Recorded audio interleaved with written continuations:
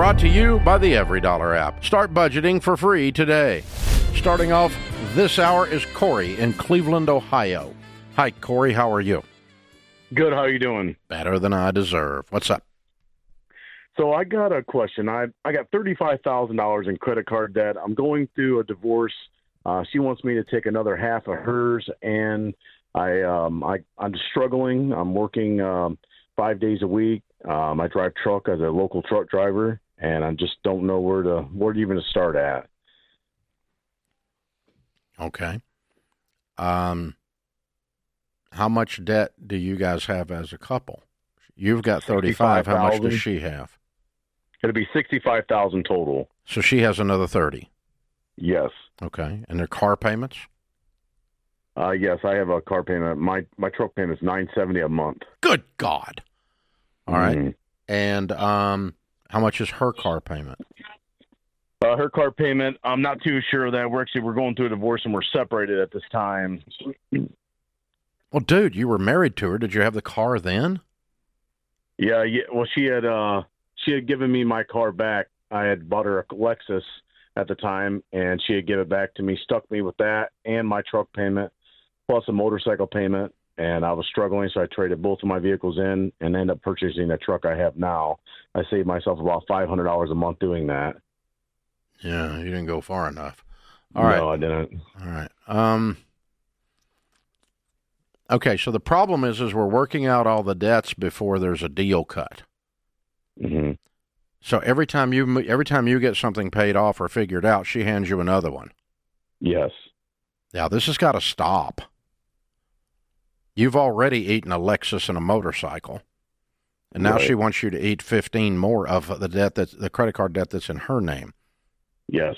Okay, so we need to. Do you guys have an attorney? Yeah, we both have attorneys. I tried telling her she keep the house and everything we put into it. She keeps her debt, I keep mine. We'll go our separate ways, and she's not into it. She's not willing to work with me at all. Okay, then I guess the judge is going to have to decide. Right, and that goes February 7th. I'm trying to figure out what I need to do in the meantime. I have an opportunity right now to buy my own semi and go over the road and make triple what I'm making now. You need to get this cleared up before you do that, because she's going to end up with half the dadgum semi. Right, that's what I'm worried about. Yeah. How much money do you have in the bank? At this moment in time, I'm struggling, and that's what I have maybe $30 right now. I'm going through it right now. Mm-hmm. Okay. All right. And you're not driving over the road now, or you are?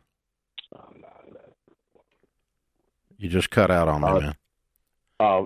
That's why we're going through the divorce. We drove team over the road together, me and her together. We were racking down $250,000 a year between us both.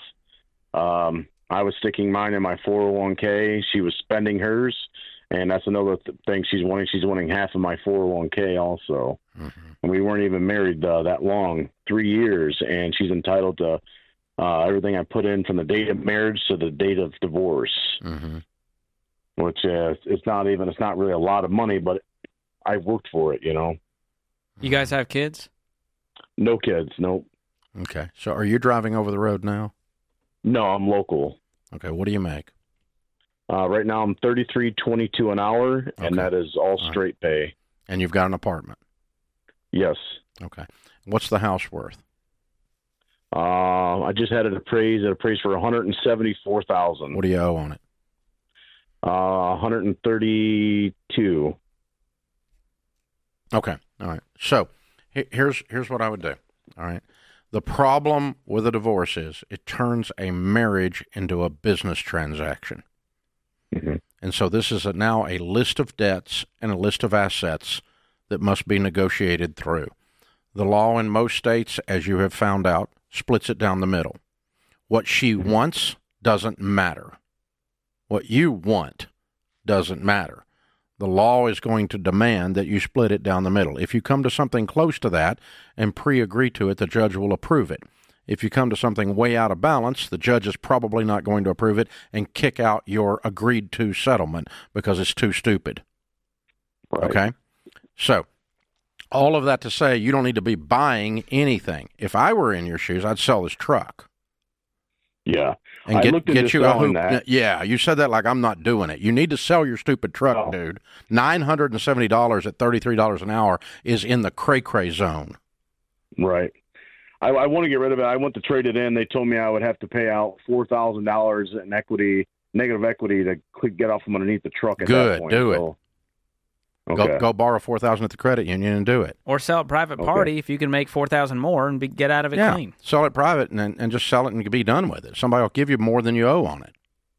Okay. What is it? What kind of truck is it? It's a 2023 Chevy Silverado. That's a beast. That's a good truck. Yeah, you ought to be able to get more than you owe on it. Yeah. So, the problem is the dealer thinks he's got you coming again.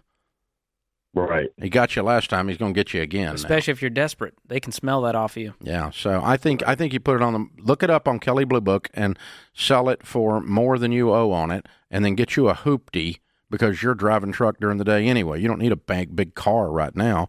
You got more problems than you need car, right? Yes, sir. So this is temporary. 1 year from today, everything's going to be changed. But temporarily, you've gotten rid of the car. Now you're down to only $35,000 worth of credit card debt and negotiating with your soon-to-be ex-wife over the 401k in the house. Yes.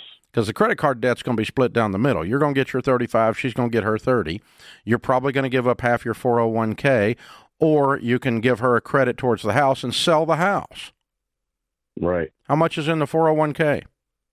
35,000.